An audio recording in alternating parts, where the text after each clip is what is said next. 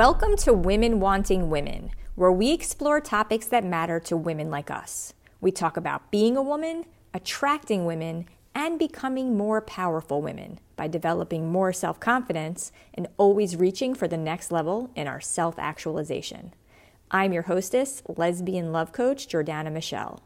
And if you're interested in finally finding the woman of your dreams, so you can be best friends who learn and grow together and share dreams together and have adventures together and share passionate intimacy together, then also check out my website, womenwantingwomen.com, because it's packed with resources that can help you, including my guide to quickly and easily eliminating rejection from your life, a how-to guide for finding your lesbian soulmate, a quiz to find out what qualities the woman of your dreams will find most attractive about you when you meet her, a report that explains the 3 biggest mistakes most women make when coming out and how to avoid them, and a matchmaking survey you can fill out in case I already know the woman of your dreams.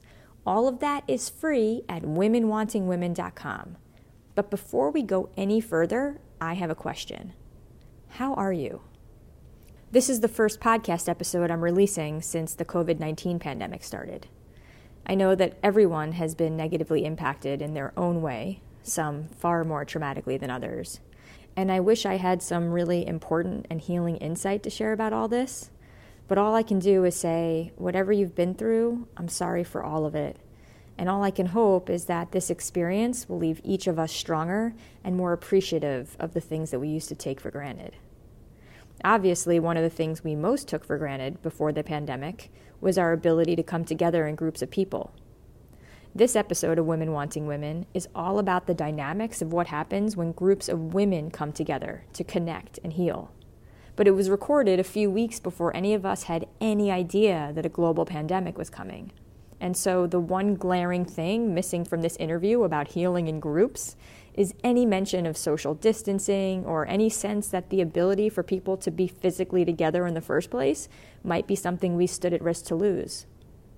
In this episode of Women Wanting Women, I interview Sabrina Cha, who since 2001 has been hosting women's circles designed to allow women to heal together in an energetic and emotional way as physical creatures and sensitive beings outside the context of social roles. During the interview, Sabrina shares how she does it and why it works, and how you can use some of these tools in your own communities when it's safe to do so. Thankfully now, as I record this introduction, it looks as though we're hopefully starting to approach the other side of this pandemic, and eventually we'll be able to safely join together again in groups and put into practice all of the wisdom that Sabrina shares in the interview. You can learn more about Sabrina and her work at afemininefeast.com. But before you do, please enjoy this interview with the endlessly lovely Sabrina Cha. Sabrina, thank you so much for joining me on the podcast today. Oh, you're so welcome. I'm so happy to be here, Jordana. Thank you for doing this. Oh, yeah, no, I am so happy that you said yes and that you're here with me now. And again, of course, shout out to the incredible Liana Silver for connecting us. Yes, absolutely. I really want to dive in first with the question of working with David Deida. Mm-hmm. And I know that you used to run women's circles for David Deida. Is that right? Yes. And I have not been specifically to a David Deida women's circle, but but with another one of his facilitators that used to work with him, Ariel Donay, who I know you worked with as well. I've been in her circle, so I know the kind of amazing craziness that goes on there that probably a lot of listeners can't even fathom. So I would love to hear your perspective, your stories about that. Tell us who David Deida is and how you got connected with him and what are some of the kinds of work you did there, because I'm sure you have extraordinary stories. Yeah, sure. Well, David Deida is a remarkable, unique, brilliant, fierce individual who somehow through his books was able to speak to me more about my feminine than anything else I've read about, and even from other women teachers. So he got my attention because he's a guy, right? And so it's like, what does he know? was my first thought. And I was invited just the day before to a talk that he gave in San Francisco, which is where I live. And boy, did he speak to every little morsel of yearning that I had in my heart about how to be met as a woman, how I wanted my heart to be met, my light to be recognized. I mean, he brought words to it, lingo to it that it was beautiful because I was able to understand what I was really feeling.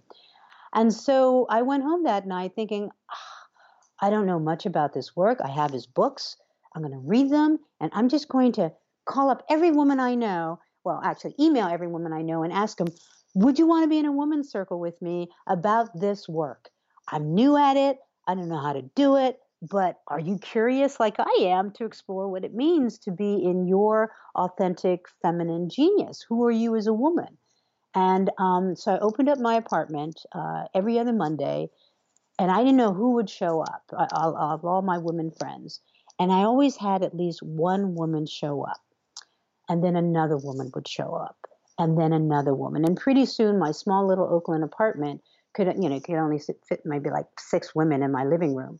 And then pretty soon, there were so many women. There were like 30 to 40 women who would show up. Can't believe how entrepreneurially you handled this. Yes, yeah, I did it, just through personally. I didn't market it. I just reached out to women who I knew wanted sort of more of a conscious way of connecting other than, I mean, as women, we were competing a lot for the same partners, for the same jobs, for whatever, for the same mythology that we've been handed down as women. So we weren't seeing each other as these unique, beautiful soul beings that I knew we were. And I wanted to discover who they all were. And I wanted them to give them a chance to discover who I was. And it wasn't who we thought we were, right? And so But explain more, because I really want to hear, not just in generalizations, like what kind of things did you do in these circles and what kind of discoveries were you making? Like what was the work and how was it playing out with the people who participated? Well, the discovery we were making was the discovery of who we were, number one, as energetic beings, as heart-filled beings. So, for example, I knew all these women, but they didn't know each other. And so we would introduce each other by name. So we wouldn't go through the usual social banter, which is, this is what I do for a living. I'm a mom of 2. I live in whatever city. All the usual identifiers that we make up stories like, well, they live here, they're a mother, they're a lawyer, they're a best-selling author, whatever. We make up stories of each other that, oh, she's better than me, she's cooler than me, all these other things. So we would go into it blind, which is kind of scary because women, they want to know each other in those usual identifying, tangible ways, right?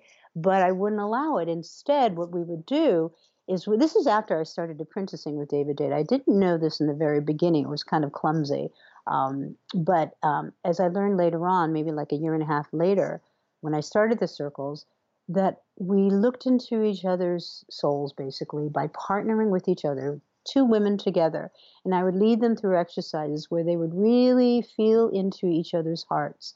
What is this with like deep eye gazing? Were you doing eye gazing work? Deep eye gazing, yeah. For how long at a time? So for the first time, maybe it would be a few minutes.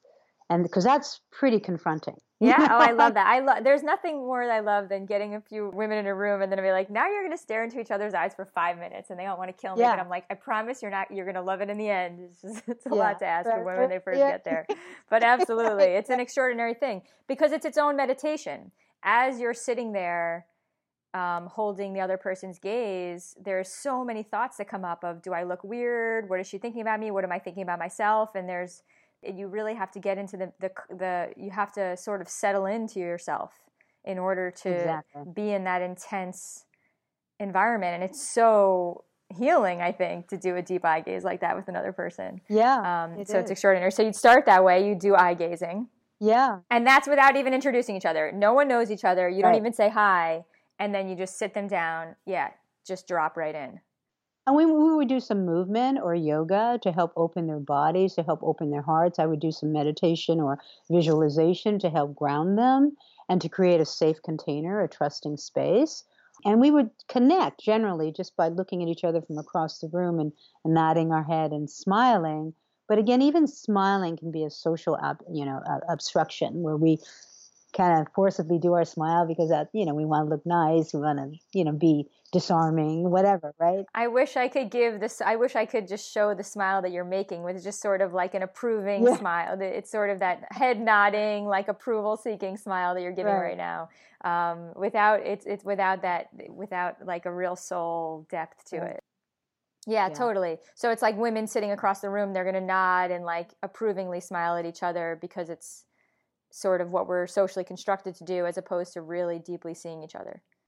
Right. And that's why we do a meditation next or visualization so that they can really ground themselves and center themselves in their own hearts and into their bodies, especially the bow of their pelvis, like they're sitting. And they can really feel their breath and energy emanating from that place and deep in their diaphragm and really lift it up into their hearts and into their breath. And it's a very somatic meditation so that it would really center them, so to bring them more present into the room with each other. And then it's after I sense that they're feeling safer and connected in their own selves, do I pair them up and do the eye gazing? And even in the eye gazing, I would allow them to say, and David Deida didn't do this, but I would have them say, I'm feeling uncomfortable, I'm feeling scared, I'm feeling vulnerable, I'm feeling I don't want to do this or whatever. And the other woman would just hold space for her. It allowed a little bit of more a bridge for one woman to the other to say what was really present for her. The way David Deida would do it is he would say, do bingo or fear. Like either if we're connecting deeply, we would say bingo. If we don't feel that, we would say fear because it's one or the other. I like to provide more of a bridge so they can just say what's so, right? And the other woman who's hearing this, oh, this woman's feeling fear, she feels, oh, I can relax because she's feeling I'm feeling the same thing, whatever. And then maybe a smile would come from the other woman who's hearing these fears and she would relax a little bit more. So it wouldn't be so confronting as what David did, but whatever. But both was very effective in helping women connect with each other. And then often we would just have conversations about what they would see in each other. This is a total stranger that she's only met for like 5 minutes. And once she sees the soul of another woman, this woman can tell this other woman about herself, that she sees that maybe this woman who's receiving this feedback never, ever has heard in her lifetime. And that's because it's not filtered by history, experiences, whatever. This woman, pure energy, pure heart, is relating to another woman and reflecting to her what she sees. And what kinds of things come out? Because obviously you're not saying, I see that you have brown hair. You're not saying, I see that what kind of things are we talking about? Superficial things, or what are we saying? Are we talking about our projection? I imagine that you're kind, or what are the sorts of things that you have them say to each other? It's pretty specific dialogue, like, I really appreciate. And she would just start with that. So she would feel the soul of this other woman before, and she would feel what she really appreciates about her as a woman. So she would say, I really appreciate. And she would say something like, I'm looking at you right now. I know the audience can't see me looking at you, but I look at you and I really appreciate the fierce way that you give love and that you open my heart with your smile.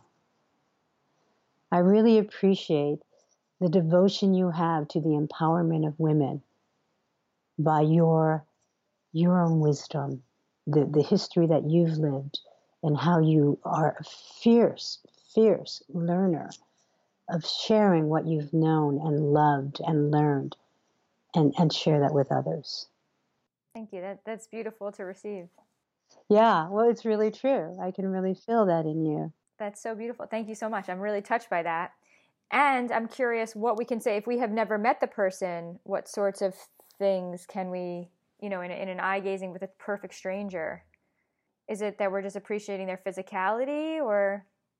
Well, they could, but I guide them to go deeper than that. So really feeling what really matters to this woman, what she's lived, what she longs for. So another woman might say, I really appreciate how you love animals. She can sense that. She can sense that. Oh, without even knowing. It's just without even knowing. Oh, Oh, that's yeah. so funny. That's so interesting. and it's been true almost all the time, and because women are really intuiting, they're using the gift of their intuition with each other. That's an interesting practice. I haven't tried that. But the times that I've done it, and it's almost always been in situations where I'm sitting down with a complete stranger and it's going to be like a 5-minute eye gaze because it's in one of these sorts of exercises. And so usually when I'm there and I'm witnessing in them is just this total vulnerability because I know that's what I'm bringing. And just sort of just the beingness of a human and then the beingness of another person. And I just appreciate it so much that they're just this being. It's almost empty of anything else because there is, like you have to quiet the mind in order to even hold that kind of a gaze for that long. And so I find that it's just this appreciation for just the fact that they're this being, with a heart and a sensitivity. And you can't really stare at someone in their eyes for that long and not really love something about them, like really, and love them. And I mean, in just a very, just really be honoring each other and feel that they're honoring you and you're honoring, because that is an honoring, right? If you're holding someone's gaze for that long, it's deeply honoring them. And then you feel honored by them. And there's a certain amount of love and respect that comes from that, I think, automatic. Yes, beautifully said. Yeah, and that's what Patricia Alberry, who wrote about the evolutionary collective, talks about the we space, WE, where it's what you're describing, Jordana, is like the vulnerability, the tenderness, the heartfelt space, which is exactly what we feel in this eye gazing. And then sometimes when we go into that, we can intuit more about the specifics about that person, which is where the statement like, I appreciate your love for animals. I appreciate the way that nature opens up before you and how you write about it. It just comes. It's pretty amazing, And yes, this woman was a writer and she wrote about nature. I mean, so it's like it's pretty remarkable when you come into this we space with each other, like you just beautifully described, how you can really feel the soul of another, and they're like, wow. So they recognize I don't even need to have a conversation with this person. We're just really tapping into the core places of beauty, not wounding, core beauty of each other through this simple little exercise. They do become so beautiful when you stare into someone's eyes like that because it's just it's so calming and so grounding. I can't ever because it's very meditative. You really can't be in your own head or you're going to probably, I don't know, like you'd have to go crazy. You either have to completely still your energy and just be still and calm and serene or not, or the opposite, Right. So I think people do look quite beautiful from that place. I don't remember ever doing an eye gaze and seeing anything other than beauty. Yes. And it's such a healing, beautiful practice. So what other kinds of exercises do you do with these women in the women's circles? Well, we do a lot of movement as well. So I might put on some music that doesn't have any words, but just evokes a certain rhythm in their bodies and whatever emotions they're feeling to just move through it. So they can use their voice, they can use their bodies, they can undulate, they can do whatever. First, they're on their own little bubble as they're moving to the music and just letting themselves become present with their own emotions, right? So their own little bubble. Maybe their eyes are closed. They're all in their own subjectivity of their experience. And then maybe a couple minutes into the music, if I sense that they're willing to open their eyes and connect with another woman, then I would have them do that. So like open your eyes and connect with another woman. Now that's an entirely different experience. And that's like now we're exposed. Now we're being revealed in our own emotions as we're moving, right? So like what is occurring for us now, right? Is there vulnerability? Is there like, wanting to retreat? What is happening? And just allowing ourselves to become real and present with that. And then giving to each other some sort of, and once we become present with what our own experiences with this other woman, I would have one woman move to what she's experienced with this other woman. So without words, again, it's not saying, oh, I'm feeling fear or excitement or whatever, she would actually move to that. And then the other woman would witness that. And then once that's done, it's time to switch. And the other woman who received that, now she could move and her body to the music, to whatever she's experiencing. And again, it's all about the feeling of our bodies and our energies and the heart connection. So we don't turn our eyes away from each other. We always look into the eyes of another while we're moving. What I love about what you just said, what's so interesting to me, is because it's almost like an interpretive dance of what we're doing anyway. We just do it with words. I'll say something to you, and then you'll say something to me, and without realizing it, things that you're saying are triggering memories. Maybe they're triggering emotions. I'm having all sorts of reactions to your energy and to your words, and it's causing all kinds of things. But I stay stoic on the outside. I'm just speaking words back to you. Then you're going to speak words, and then what I say back to you is going to trigger all kinds of things in you. So we always are doing what you're describing. We just do it 100% in our mental verbal space. And this is where you basically shut down the mental verbal. And one woman sort of brings her energy forward, and then the other woman shows how her body reacts to that energy, and then that woman mirrors back how her body reacts. It's like it's sort of just taking the thing that happens anyway. This is what's happening anyway, right? I'm speaking and then you're speaking, so we're always influencing each other with our energy anyway. And what's so interesting about your exercise is it's taking that thing that's usually just happening in our heads that we can't see, and instead of having it in our heads where we can't see it, you are instructing these women in this exercise to bring that dynamic into our bodies and our emotions, where it's just played out, where we can actually see what happens. And we can learn so much about ourselves and about other people by witnessing something like that. Yeah. And it's great, especially when the women come together after they've expressed what they're feeling with each other, is now they're doing it together. So at the same time, and they become a dance of movement of like one woman's undulating while the other woman is curving around her, and they come into a relationship that is in the moment, so present, very deep, very energetic, and really authentic to what they're experiencing in the moment. And at the end of the music, at the end of the dance, they stop and they look at each other again with the eye gaze, and now they can experience the difference from what they felt before they started moving, letting the energy somatically come through their bodies. And now that they've allowed themselves to do that, it's like they see a new person. It's not about themselves anymore. It's like there is a oneness. There's like no barriers anymore. And it's just amazing when we allow ourselves to do that, what can occur, and the relationship that can occur as a result of that. Right. Not only can they become friends because they just share this beautiful thing, but if we're talking about having done this with a complete stranger, then what that translates to, it means that every other complete stranger outside of this room is also another human that we could have shared that exact same thing with. It's not like, we're not talking about things that you suggest we do with our best friend. We're literally describing exercises that you have these two complete strangers do with each other. Exactly. And it leads to so much depth and connection and understanding. And it just shows if that's capable between these two strangers, what does it really mean about us and every other stranger out there? Absolutely. And that's the cure for isolation. That is a cure for when we don't think if we feel isolated because we think we need to connect with people in a certain way, in a certain proximity, they need to support us this way, we need to support them in a certain way. We develop these structures, these perceptions in our minds as how we should be when it's very in the moment.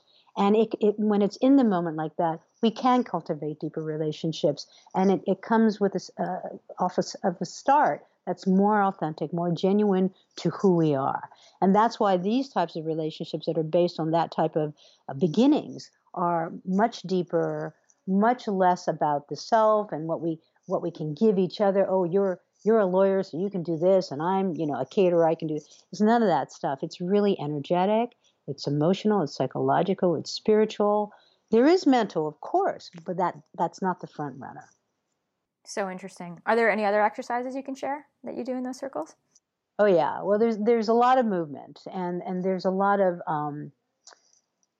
one of the things that I love to do is with women to really come together and, like, say we have 8 women in a circle or 12 women, is to create a piece of art together. And so each one of them is like a paintbrush on a canvas. And each one of them has a unique gift that they give each other. So one of the things I love to do is have each woman go around the circle and reflect the gifts of each woman. It's similar to the eye gazing. This is after they've gotten to know each other a bit more, let's say like, a third into the circle, halfway into the circle, that they really reflect the gifts that they love about this woman that maybe this woman has never even felt about themselves. And so each woman enacts the energies, those qualities of what has been reflected to her somatically again, and she moves, and each woman gets reflected those gifts, and each woman starts to move, and pretty soon the entire room is moving. Are they in words, or you're shelling? Are you saying to like, would I do a sort of an interpretive movement about what I appreciate about you, or am I saying the words and then you're doing a movement in response to Exactly. the words? So I say words and I express to you how much I express to you things that I appreciate about you, and then as you're receiving the appreciation, you let it sort of penetrate your body and move in response to that. Exactly. And then what happens? And then the giver of the compliment also moves in response to the So other she's movement. so then she completes, after the woman receives and she's allowed to move to what it is that she's receiving. And then the next woman goes on, another woman describes to another woman what she sees in that woman, right? And then that woman gets to move. And after each woman gets reflected what she is, the qualities, the beauty, the gifts that she is to another woman, then I have them all get up and I have them all combine their movement together, like in this collective dance. And they get to see each other, they get to witness, they get to feel, they get to imbibe, drink in, bathe in the movement and the gifts of each other energetically. And so it's like through their breath, through their eyes, through their touch, because sometimes they touch each other. I mean, it's like they become each other's muse in this piece of artwork, in this music. Each one is an individual note that they conduct together, they orchestrate together in this beautiful piece that is unique forever. It will no longer, it will not, that's in that moment, that's when it is created, and then it is gone, right? So they really saturate themselves in the gift that they've created collectively together in their collective dance. And it's just like, wow, it's powerful. It's like Amazonian, like these women when they stand up in the room and they're just writhing and they're doing. Sometimes they're in stillness. Like one woman, she was reflected as a medicine woman, like on top of a mountaintop. And she would just like stand. She's not even moving. She's just like firm feet planted into the ground, shoulders back, eyes really strong, just like unfettered breath, just like, right? And Yeah. this one was like 4'11", Fierce. right? Yeah, she was really fierce. Yeah, really. Yeah, totally. And the other women were around her, just, moving around her and going under her legs and on her sides like snakes. It was just like, wow. It was like an ayahuasca shamanic journey. Just What's really striking me is just the permission in these circles, the permission to engage and the permission to feel, and just imagine being in, your typical office and one woman says something nice to another. And what if she just like started moving and receiving, like you get a compliment and you just move and feel it. And like if we just had permission to be that free, and if women let each other be that free. Actually on my podcast, I had Rachel Simmons on, who is an expert on the aggression between females. She wrote a book called Odd Girl Out. And I also had Rosalind Weissman on, who wrote this book called Queen Bees and Wannabes. So these experts on how girls are mean to each other when they're little, basically. And one of the things that Rachel Simmons says is that, I don't even remember which book it is, because they both really touch on so many similar topics. And so now I'm forgetting which person specifically said this, but one of the biggest insults a little girl can give another little girl is, oh, she thinks she's all that. So it's this, almost just the biggest criminal act you could do as a little girl, and what you can get made fun of for the most, is standing in your own power, which is crazy. As opposed to, imagine the opposite of that. It seems to, what you're describing in this dance seems to be the opposite of that. It's permission to just not only, it's women complimenting each other, and then in receiving those compliments, just feeling it all over and moving, and then letting the woman who gave that compliment and then seeing how the gift was received, just receive the joy of her having given the gift in the first place. And it's just this magnificent work of art. Yeah, absolutely. And now the flip side also occurs in the circle too, where after the women get to know each other, they give, fierce love feedback to each other, like where women might see them obstacles in their unfolding, right? Where they're blocking themselves. And so that takes a really safe, trusting container. And so it takes a while to build that. So we don't do that right away, but it's really so like, another woman would give feedback to another woman while she's holding her, heart connected, eye gazing. It's not it's not like saying what's wrong with her. It has to be done in a very delicate, tender, compassionate way. It's like, I really sense that your wisdom would come out more if you would just open your breath more and connect with me through your eyes. And also any other feedback she may give, like, it's important not to say you're doing this wrong.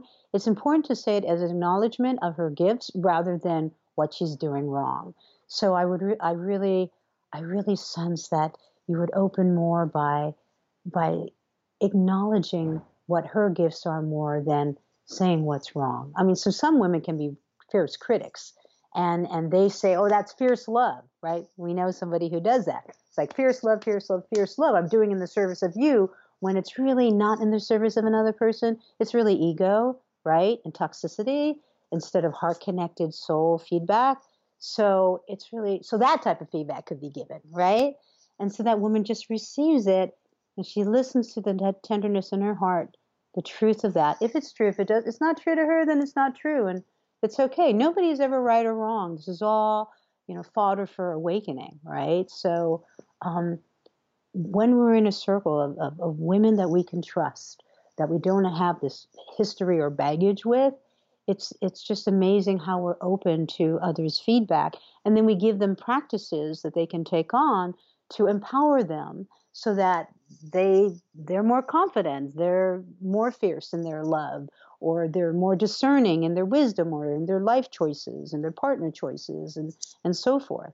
So we take these practices so they can really apply them to their real lives. And that's where the rubber meets the road, right? Absolutely, when you take it home. And I think what you're talking about here, this ability to give advice that can help others grow. I don't think we're, as much as it is hard because we want to always say nice things and we don't want to be confrontational and we don't want to make anybody feel bad. All of those things are true. But of course, we don't do anybody any favors if we aren't showing them an opportunity to stand in even more greatness. Right. It's sort of like if someone's standing there with their fly unzipped and you feel bad to tell them, but you're not doing them any favors by, even if it might be weird to tell them that, it's better that they know right now that their fly is unzipped than letting it stay down. Right. As long as we're doing it in service of them and for the greater and right. You don't want to be like, ha ha, your fly is unzipped, right, and then right. make a big deal out of it and make everyone laugh, because that's when it's cruelty and making them wrong and ashamed for having been in that way. But if in a loving way you say, hey, just, here's a way that you can make your situation better right now. And it does take bravery, because if we want to be liked, if we have people pleasing inside of us, it's scary sometimes to be real with people. Right, exactly. And that's why it's really good too to do the practice of, like, suppose there's a woman who is a people pleaser. One of the practices we might give her in the circle is to be the opposite. Take on the fierce love, collie energy that just wants to bite your head off. It's like pussy full open, like chomping down on untruths and insincerity. It's like, ah. Right. Just calling out everyone's authenticity, calling out everyone with their affects, and calling out everyone when they're not being their best. Right. But almost in a mean way. Yeah. Let her try it on. I can see why a people pleaser could be empowered by having a little bit of that, a little taste of that. Yeah, and being loved in the midst of it, because a lot of times they don't do that because they have this myth that they're not going to be loved. And so how do we change that story? By changing the evidence, right? So she is loved. In fact, she is, and it's not about getting more love really, but it's about her feeling as love, being love in the midst of that new shape that she's taking on, such as like bitch or animal or collie or whatever it is. Can she feel love immersing from her, emanating from her in that new energy, right? So it's not about getting love. It's not about not getting love. It's about being love, feeling it in her body, no matter what shape, no matter what emotions or characteristics she puts on. She is love. Right. We have many keys in our piano, and everyone are vibrating in love, whatever it might be that's coming out in this moment. Yeah. I like that, including the black keys, the white keys, and all the minors and the flats and all that stuff. Right? Exactly. Yeah, absolutely. Oh man, it's Right. good stuff. The only one last thing I want to say about these women's circles is that the exercises themselves might sound weird to hear described when you're not in the room, and they almost might seem like, well, why would you need to do something like that? But it's so extraordinary, really, because until we've really been in a circle like that, I don't think we realize how much healing that we really do need, and how much engaging in these rituals with other women can really be so healing and meaningful. I would never have guessed before having participated in these things that I would get as much out of it as I did. Mm-hmm. Right. And it's really cool. Right. It's really cool stuff. Yeah. Thank you. And thank you for allowing me to share about the circles and the different ways that they can be held, because a lot of women, when they think of women's circles, they think of support groups, and or just kind of lamenting about our lives. And this is feeling what's in our lives and definitely bringing it into the circle, but not being caught up in the story of it or a disempowerment of it, but really recognizing what is in us that can lift us through it and not only transform ourselves, but transform others as well. And the other thing I want to say is, even if women can be doing these same exercises at home, listen to this, and it is beautiful to do these exercises. It's important to move with the body and move energy and all of those things at home. But the really importance of bringing a group of women together and doing that work in the presence of other women and with the permission, and to be seen and to just be allowed to move and engage and express ourselves in those ways in the presence of other women, with them approving and honoring us as we do it, I think is very healing as well. Yes, thank you for making that point, Jordana, because I think that's really important to be held, to feel the spaciousness of going through a process like that, to feel love through it, and to also support other women in doing it. I mean, not only are you empowering yourself, but you're empowering them, and we uplift each other as collectively as a result. So yeah, doing it in a women's circle is the optimal way to do it. But if you don't, there are practices that you can do in your own private time, though, and space, though it's really powerful if you do it in a women's circle. That's true. Because I think there is an approval seeker in all of us, and wanting just to kind of to have what we do be right in the eyes of the other women. Yeah, and also other women unlock the key. So perhaps we're not seeing something. So physically, sometimes a woman is in her process, but like we were doing before, she's concave, she's, like in a fetal position, and maybe another woman would come to her and maybe, just open her shoulders more, place her hand on her heart and her womb, and maybe like waves of sobbing would come out because she's just tapped into a deeper layer that she may not have done alone. Right. When you're with someone else, they can touch and they can hold and they can. Right. Beautiful. Yeah. Yeah. Thank you for bringing that up.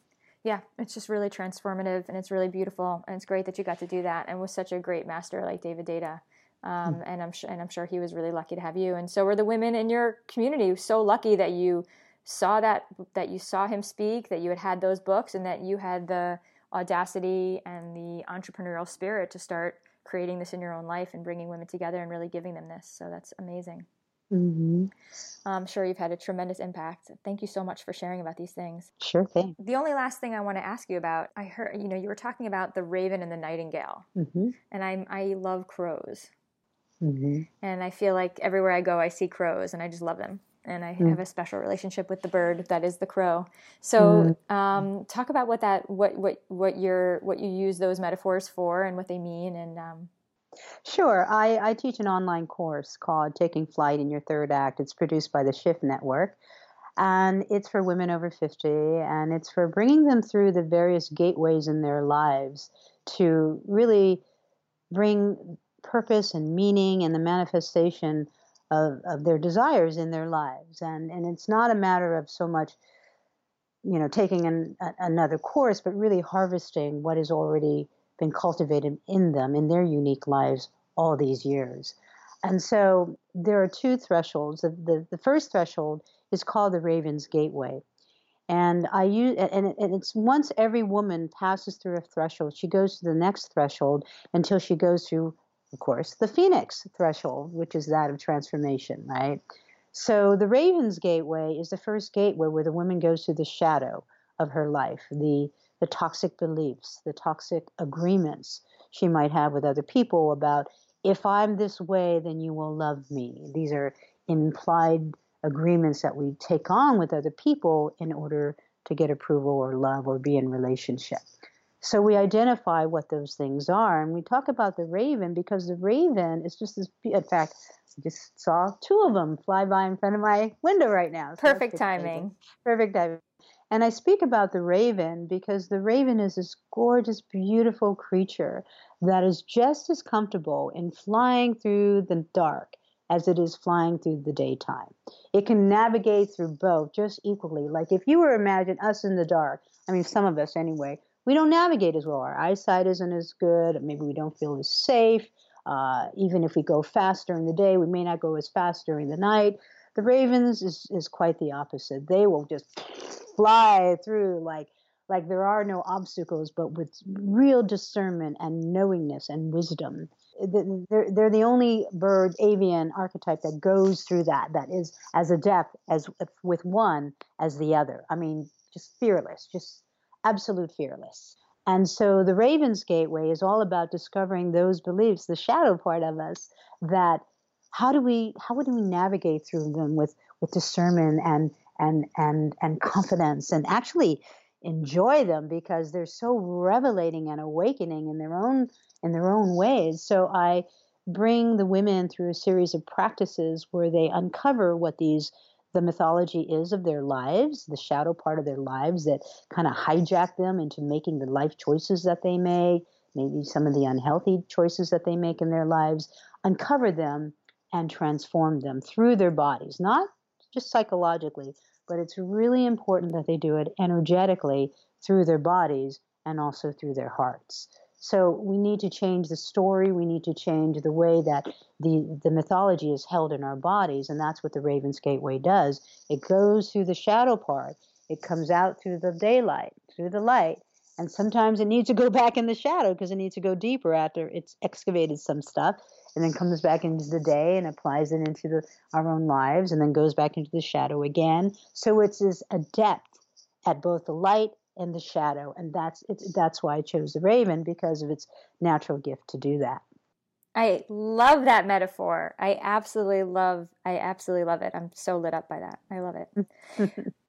So that is what the raven is about. And so the next threshold is that of the nightingale. So the nightingale is all about longing. You know how the nightingale sings 70% of the time.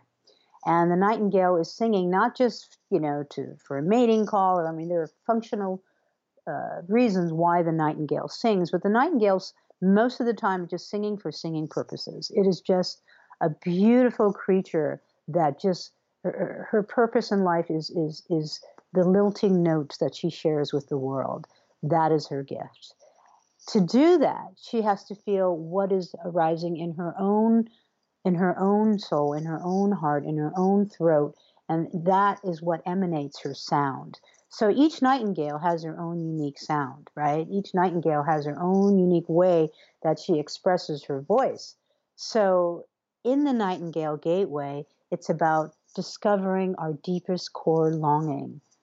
And so now that we've accessed the shadow and transformed that through the Raven's Gateway, how do we identify and access and actually feel very deeply what our greatest longings are, so that we can use that as a compass to guide us in our lives? So, because oftentimes when we go about our lives, we create goals. It's like, I'm going to have a family, I'm going to have this house, I'm going to live here in San Francisco, blah, blah, blah, blah, blah, blah, blah. But these are just strategies. These are sort of like linear goals to get us what we think we want in our lives, right? And that's not what you mean by longing. Like, I have a best friend, we're turning 40 this year, and she still doesn't have children, and I would say longs for them. But there's also a lot of fear and desperation and pain in that. I think you're pointing to a longing that is almost more spiritual and a longing to bring out our best gifts, which is, Right. seems to me there's a little different flavor in that. Can you speak to that? Yes, it's a longing, as you say, to bring out our best gifts, and a longing to feel whatever it is that we long to feel. And usually that is love, right? That is either giving love, like your friend, who longs for children. If she were able to tap into, it's not just children, this is the form of what she thinks that longing is going to be met. It could be another form. If she can feel her longing, the layers underneath that, the desire to have kids, and feel, wow, what do children give me? What do I think children will give me? Well, it's this feeling of giving love unconditionally that a mother would maybe want to give. Or it's the feeling of receiving love unconditionally, the way that she thinks a mother would receive.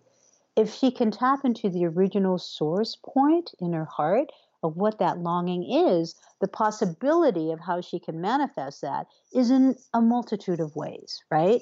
Like, I'm not a mother. I thought I was going to be a mother, and after menopause, I really grieved that I wasn't a mother. All my brothers and sisters had kids. My father and mother, just really ingrained it in me that I'm going to have kids to take care of me as a Chinese, my father was an immigrant, and that's how you survive, right? And so afterwards, I really grieved of having children, and I really had to identify, wow, what is underneath that? What do I really long for? Not need. Need and longing are very different. Need comes from a place of emptiness where we think, I'm feeling this void, and I got to, figure out what I need to. It's like, oh, I need this, and so I need to get this in place in order to fix that need, in order to not feel that need. Longing is the feeling underneath that need. What is it that I'm really, really yearning for in my deepest heart? So for me, okay, obviously post-menopause, I couldn't have children, but this is how I found out my new life purpose, which of being a life coach for women over 50. A lot of them had the same dream that I had of being a mother. How do we feel underneath those deepest longings so that we can create a life where we can share our gifts? Like for me, it was birthing something else. It was birthing women's circles. And my maternal instincts were exercised that way. Or it was actually, in a practical sense, puppies. I was a volunteer after our dog died. I was a volunteer for Muttville, which is a senior dog adoption agency. It wasn't so much puppies, but they were little dogs. A lot of them were little dogs. And my longing was expressed that way. I was able to give love, and I was able to receive love. So there are just a multitude of ways, and I really recognize how my deepest longing in that if I did have children, this is for me, if I did have children, I wouldn't have been able to do some of the other things that I was able to do. Right. So I saw but I didn't know that until I was able to really tap into my deeper longing and identify it and feel it. Can I make a comment about what you were talking about too, about when women who deeply, deeply wanted children find out they can't, or when anything that we want in life we can't have? I think that in order to get to the other side of that pain, there needs to be deep surrender and deep letting go. And I think a certain amount of, for me, when I experience disappointment and when I realize that maybe there are certain things that I might have wanted in this lifetime that won't happen, whatever they may be, career success or things that I thought, whatever it might be, it doesn't matter. Right. There's a part of me that has to go through an exercise of, I would call, what I would describe as taking myself less seriously. Mm-hmm. Just understanding that maybe what happens to me in this lifetime isn't that big of a deal, sort of letting go a little bit of my separateness, tapping in a little bit more to the oneness. And you're just, there's surrender that can take place in that. I think, for me anyway, when I've been disappointed, there's a lot of surrender there. Yeah, beautifully said. It's a matter of not giving up what we want, but not giving up what we want in the deeper sense, not in the form of how we think we're going to get it. For example, having kids is the form of getting our needs met, when really what we want on a deeper level in our yearning is really having the opportunity to receive and give this this love. And to right? not be isolated, as you pointed out Right. earlier when we were talking about, earlier in this conversation, is this deep fear of isolation. And for you, birthing, like tapping into this deeper longing of connection, and this meaningful work that you do can bring you so much love and connection that you would have missed out on had you engaged in motherhood instead. Right, exactly. And the empowerment of other women, for however they're going to take what they've learned in the circles and in their families and their communities and so forth. So it's this beautiful cascading effect. Who knows where it'll go, right? And it's also important to feel the tender parts of us that is feeling the loss. Like, post-menopause, I felt that loss, and to allow myself to feel. And that's when I would use the Raven's Gateway, the processes that I taught there, to really allow, again, not the energy of grief and sadness and regret to close me, but how does it open me in a way that so it can serve me? And so it's allowing ourselves, like the Raven, to go into the shadow and feel all that, because of course, it's real. It is real. And the healing comes from feeling the pain fully. And just absolutely letting it penetrate you, open you, and then in that opening comes something just as beautiful in its own way. Yes, just as beautiful, and we listen differently when we're opened that way, that perhaps there is a message that we're getting either from an ancestor or from, whatever you would call it, God, Goddess, the divine, whatever words we associate with a higher intelligence. We listen with more discerning and wise ears and heart, and perhaps the message we get is not kids, it's something else. And that listening, you're referring to a time of deep pain? Is that like a time of deep opening?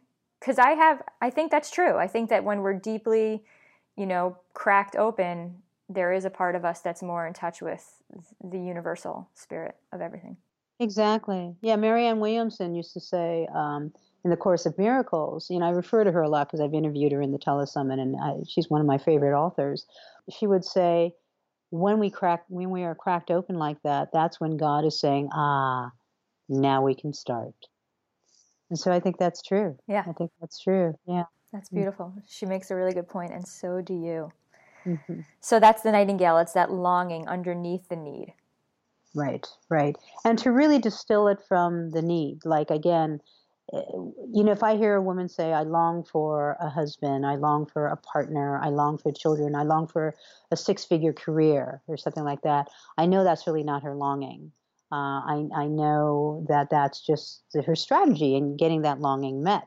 It's really sometimes going into the pain of that unrequited longing. And it is unrequited a lot of the times, and allowing ourselves to have it and feel it, and not go into the story that, I'm not meeting it, it'll never be met, I'm lost without it, but just opening up our heart and energies and bodies to it so that a different message can be received other than our own story. Oh my God, my longing is not being met. So the nightingale then sings from that point.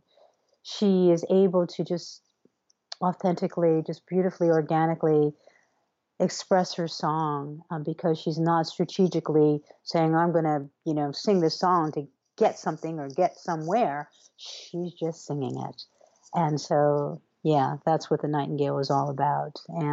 But she's a mighty strong creature too. She's very adept too at flight. She can escape a predator with great prowess.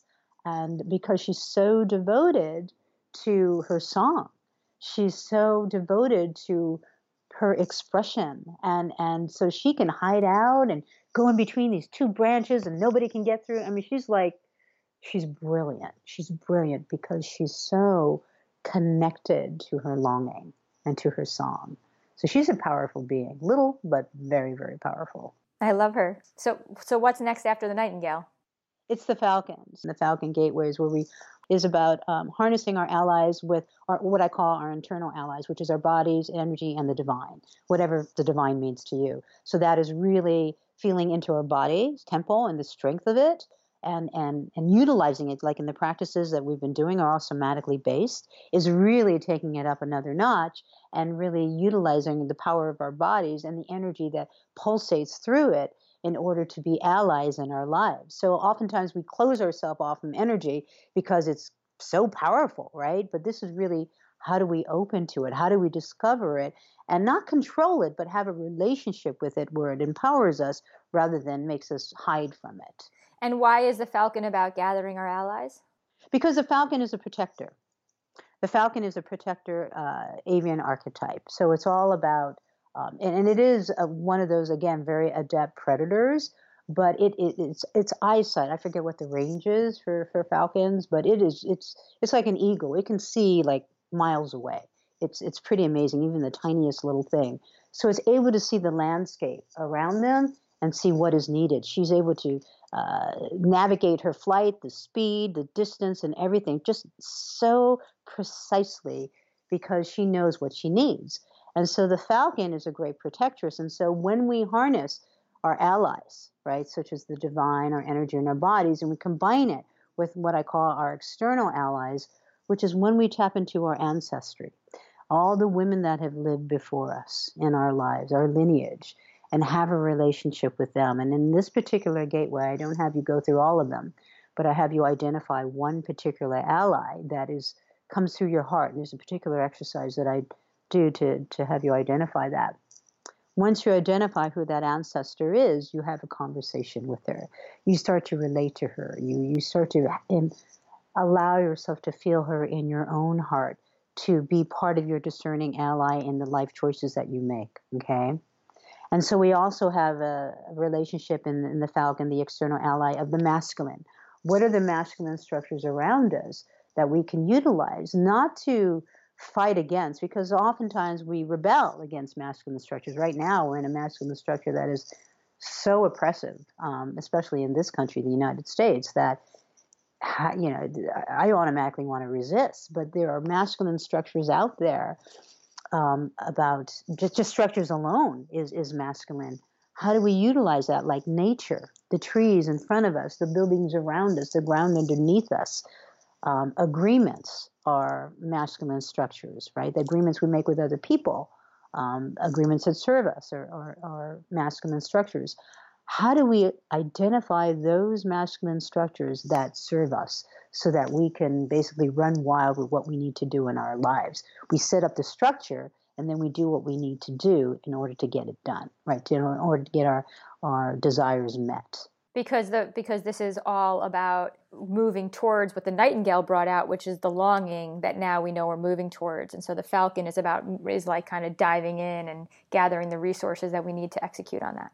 Right, exactly. And then the owl gateway is about wisdom, of course, and harvesting our 40 years, 50 years, 60 years of life, everything, shadow and happiness, celebration and darkness, everything that we've learned to bring it together into what is our avatar, basically. What is the archetype that we're creating in our own lives, right? Avatar, right? What is this creature, this symbol that we're creating that represents us, that is our unique gifts. And this is where we discover our unique gifts in the Owl Gateway, and we harvest everything that we've experienced in our lives to really recognize that and to build confidence in that. Who are we in our avatar, in our energy, in our beingness, in our physicality, in our emotionality, in our spiritualness, in our expression, all that. What is that avatar? And that's what the Owl Gateway is for crafting that so that wow, this is who I am as Jordana. It's not to say that it's not going to change, but you start from there, right? And then the Phoenix Gateway is we take all the previous gateways and we put them all together, sort of like a collage of our lives, and we create a life map with where we do have goals, where we do set intentions, and that we do gather support in order to create basically the life that we want to craft for ourselves. And so the Phoenix is about transformation. And so this is sort of the Phoenix. What's beautiful about the Phoenix does not rest. Do you know that? The Phoenix does not like land on a mountaintop and say, okay, I'm going to rest. The Phoenix goes. It is in continual flight all the time. And so it is always alive. It is always just vibrant with radiating power. And it's transforming as it goes through life in each flight path it takes. And so the Phoenix is all about empowerment and not about doubt and fears, because they've already transformed that in the Raven's Gateway. They've already touched upon their longing and their deepest desire in the Nightingale. They've harnessed their allies in the Falcon Gateway. They harvested their wisdom in the Owl Gateway and created their avatar. And now the Phoenix is about total transformation and total just living life full on in flight, because she just feels so confident, so alive, so on purpose, and unstoppable. So that's what the Phoenix is about. I love these creatures that you've curated and the meaning that you've tied together, and how this, all ties into women in our, what do you call it? The third act. In the third act of our life. It's so beautiful. And what I also love, because a lot of times in personal development work, we hear talk of the masculine and the feminine archetypes, but there are countless archetypes, including animal archetypes. And just as we can incorporate aspects of the feminine or the masculine, we could also incorporate the falcon or the owl, the wisdom of the owl, or the daring of the raven, going into the shadows just as much as the light. And we can call upon these energies, which is, I believe that comes out of Native American practice too, right? The spirit animals and yes. calling upon, or just understanding these creatures that are all around us, and then using their magic, or just meditating on their magic and seeing how we can incorporate it in ourselves. And it's such a beautiful practice. I love learning about, different spirit animals and what we can take from them. Yes, absolutely. I identify a lot with animals, so these type of archetypes especially resonate for me. So, and yeah, the masculine and feminine lies in each of them too. So, whatever resonates with us, yeah, whatever works. Right? Yeah, totally. And I had heard you talk about the raven and the nightingale, but I hadn't heard you talk about the falcon or the owl. And I also love those two birds. So that was really special treat that I didn't know I was going to get today. Thank you so much for that. So this has just been absolutely extraordinary. You've given so much wisdom and so much of your time. So I want to be really mindful of that. Where can women come to find you if they want to learn more and go further with your work? Well, they can contact me through my website. There's a contact form there, and that's afemininefeast.com. And I live in San Francisco. My women's circles are local, so I have not yet put it out on a broader scale except through the Shift Network. So right now they're local in San Francisco Bay Area. But they are certainly, I'm happy to have a conversation with them. I also teach women how to facilitate women's circles. So, oh, that's incredible. So anyone who's listening who might think that this is something that they could bring to their group of women, you could help guide them in creating these circles for themselves. Exactly. And we can do that, through this private coaching or through a mentorship program or through whatever works for them. So, yeah. You're such a treasure. What else are you looking forward to that you could tell us about? Well, I'm really looking forward to, it's interesting. Most of my mentorship clients this year are women older than me. They're in their 70s. And these are kick-ass women. They are two types. They're women who are wanting to mentor other women who are like in their 20s, 30s, and 40s. And to show them what's possible, right, in their later years, and to show that age doesn't matter, that they can do anything. And so I'm really looking forward to that particular demographic, to supporting them, to helping them empower others. This is a year for 2020 for us to really reclaim what is our gorgeous planet's purpose in life, which is to birth other beings such as you and the women listening to your podcast, to really be in who they're meant to be, and to really show it, and to heal the planet. And I'm excited for 2020 to be that year to do that. And so I'm doing that with the women's circles, my local women's circles, and the mentorships, and just sharing my passion with you, and doing more and more of these type of interviews. And I'm looking to write a book on the various gateways that I've just described to you to make it easier for women to access. So, yeah.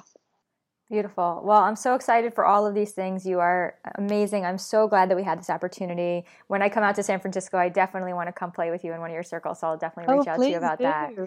And this has been Yes. so great. Thank you so much, Sabrina. This has been wonderful. You're wonderful. Oh, thank you, Jordana. This has been such a pleasure, and it just lit me up just talking with you. And your questions are great. Your wisdom is powerful, and your vision is really beautiful and heartfelt. So thank you. Thank you, Sabrina. That means a lot to me coming from you. Really, truly. Thank you. And now I would love to hear from you. We covered a whole lot of things in this interview, but I'm curious, what of the many things we spoke about was the most impactful for you? Head on over to the blog at womenwantingwomen.com and let us know. And if you're interested in finally finding the woman of your dreams, so you could be best friends who learn and grow together and share dreams together and have adventures together and share passionate intimacy together, then there are tons of free resources for you on womenwantingwomen.com, including a guide to quickly and easily eliminating rejection from your life, a class on the number one thing you can do to end your loneliness if you're single, a quiz to find out what qualities the woman of your dreams will find most attractive about you when you meet her, a guide to the 3 biggest mistakes most women make when coming out and how to avoid them, a guidebook on finding your lesbian soulmate, and a free matchmaking survey you can fill out in case I already know the woman of your dreams. All of this is free on my website at womenwantingwomen.com. And when you claim your free access to any of these things, you automatically become a Jordana Michelle Insider, which will give you instant access to an email training series I created to help you get on your game to finding your soulmate faster and easier, and to help you grow the deepest possible love together once you finally do meet.